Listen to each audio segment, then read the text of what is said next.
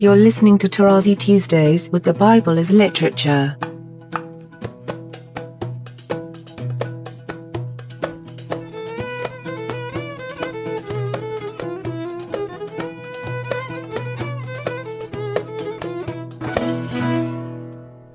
Hi, this is Father Mark Boulos, and you are listening to Tarazi Tuesdays with the Bible as Literature podcast. In today's program, Father Paul begins his discussion of Genesis chapter 7, reading the Hebrew text alongside the KJV and RSV versions of the English text. In doing so, he exposes the limits of translation and the gross oversimplification, even disregard, for the author's original work. I am happy to introduce Father Paul on the Bible as Literature podcast, Tarazi Tuesdays. I printed out 2 copies of KJV and RSV, and I made notes on them. That would be an opportunity for me to convince my hearers that unless someone makes the effort to hear in the original, it's not going to work. It becomes just a story that you render on TV. In other words, it's a projection of your own mind instead of you being the recipient. You become the producer and the director, and that kills it. That's what theology is all about. I mean, when I say theology, across the board, okay? All kinds of Jews and all kinds of Christians, they fall in this trap because, they want to make sense. It's like you, Father Mark. You're going to be in your mind referring to the rain that happened in Minnesota the last week. Whether you like it or not, you cannot not do that. And that's the problem, is that one has to hear about the scriptural flood. And I would like my hearers to understand, because many people try to imitate me and say there is only the scriptural Christ and the scriptural God. Even Origen spoke about the scripture. I mean, that's pure nonsense. Scriptural means as it is written. And it was written in Hebrew, and there is a lot of play. And with these 2 texts in front of me, I'm going to show you how 2 English translations, assumedly respectable, in my eyes KJV is more respectable than the RSV, but still you will see sometimes the RSV makes the better choice. Okay, but how would I know that unless I know the original? So I'm going to follow and read and make comments. Hopefully my readers will have the text in front of them. Then the Lord said to Noah, "Go into the ark, you and your household, for I have seen that you are righteous before me in this generation." We can hear that the author is picking up on a statement he did earlier at the end of the Toledot of Adam. So the linkage is there, which shows us that the rest of chapter 6 was an intro to the flood, asking Noah to take his wife and his sons wives and the animals and so on. Now we're entering into the actuality, if you like.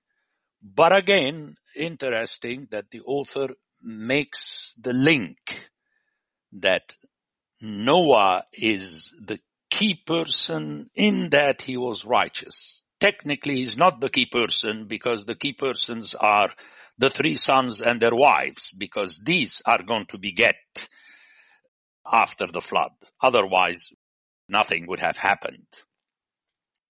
If Noah would have been righteous and decided to take only his wife for another honeymoon, it wouldn't have worked. So that's very important, the first verse. And then you have the specifics now. Take with you 7 pairs of clean animals. We know the play on 7 because it's the divine number, and then you have to offer them to God. But then notice how the KJV has the male and his female. The RSV, the male and his mate. The RSV is more, if you like, politically correct. But that's the trouble. Now, is the KJV closer to the Hebrew? Still not yet. Because the Hebrew has, in both cases, in the middle of the verse and at the end, ish wa ishto. So technically to your ear, it means the man male, the man and his woman, which is very striking, that the author is applying a terminology that fits only the human realm also to the animals. And that is a central feature in the story of the flood, and you will see this later at the end of it, where we have something much more striking than that. But let's begin with that. So what I say in my book, and I stress, is something that does not happen. I mean, you cannot apply to say, oh yes, it's like the pets that this lady neighbor of mine takes them to bed with her and say, no, it's not the same thing. A shepherd never calls his lamb a pet. He calls it his child. Remember that story that Nathan said to David. He treated her like his own daughter. I mean, these things are of the essence. Again, I have to repeat myself, and I'm going to continue doing this. Hopefully, at least some of my hearers will begin to see and hear how they are supposed to read the Bible. Otherwise, they are theologizing. So, very important. Ish wa ishto. A man and his woman. Now, the importance of that will be clear in that when we move to verse 3, and 7 pairs of the birds of the air also, very important, not the water animals, but the birds have to be included. Male and female, he uses the other duet that we heard of at the beginning in Genesis, which is Zakar unekeba, male and female. This one is technically male and female. Now you see what happens with the RSV. It has male and his female for Ish and Ishto, the male and the female for this. So actually is watering down the issue. No, male and female, meaning that the author is reminding you of Genesis 1. To keep their kind, RSV. KJV is closer to the original. To keep seed, Zera, very important, because the Zera is one, except in the case of Seth. But it's one, in other words, it's the same kind of animals that continue through the flood. So there is no new creation, as people like to speak after the end of the flood. There is no new creation for a very simple reason, that the nations will come from the 3 sons of Noah and their wives. Zerah, very important. In verse 4, we have a case, just to point it out, that I will send rain, in RSV, is I will cause it to rain. Very interesting, the KJV, because it renders the original hif'il, to cause something to happen, and you have it in Hebrew, mamtir. That's what we have in Arabic when we say God sent rain. It is amtara, whereas it rains is the matar. So he sent for 40 days and 40 nights, and very interesting, we have every living thing in KJV. In RSV, every living substance. One can guess that there is something going on in the original, and in the original we have hayqum, which is the definite article followed by the passive participle from qum. In other words, what is made to stand. We spoke about to raise, to make stand, and thus functional, not stand like you make a money stand. No, functional, hayqum. So very important, all that is made to stand and thus functional, that I have made. Very interesting, that what stands is what God has made. And we go back to Genesis 1 again.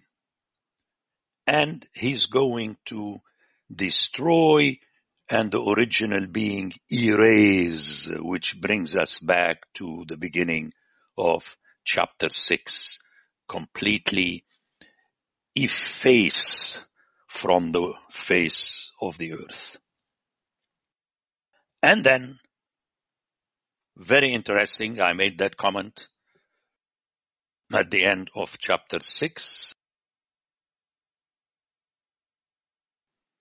And here we hear it again. Noah did all that the Lord had commanded him. It is as though you remember last time I said that Noah does not do much.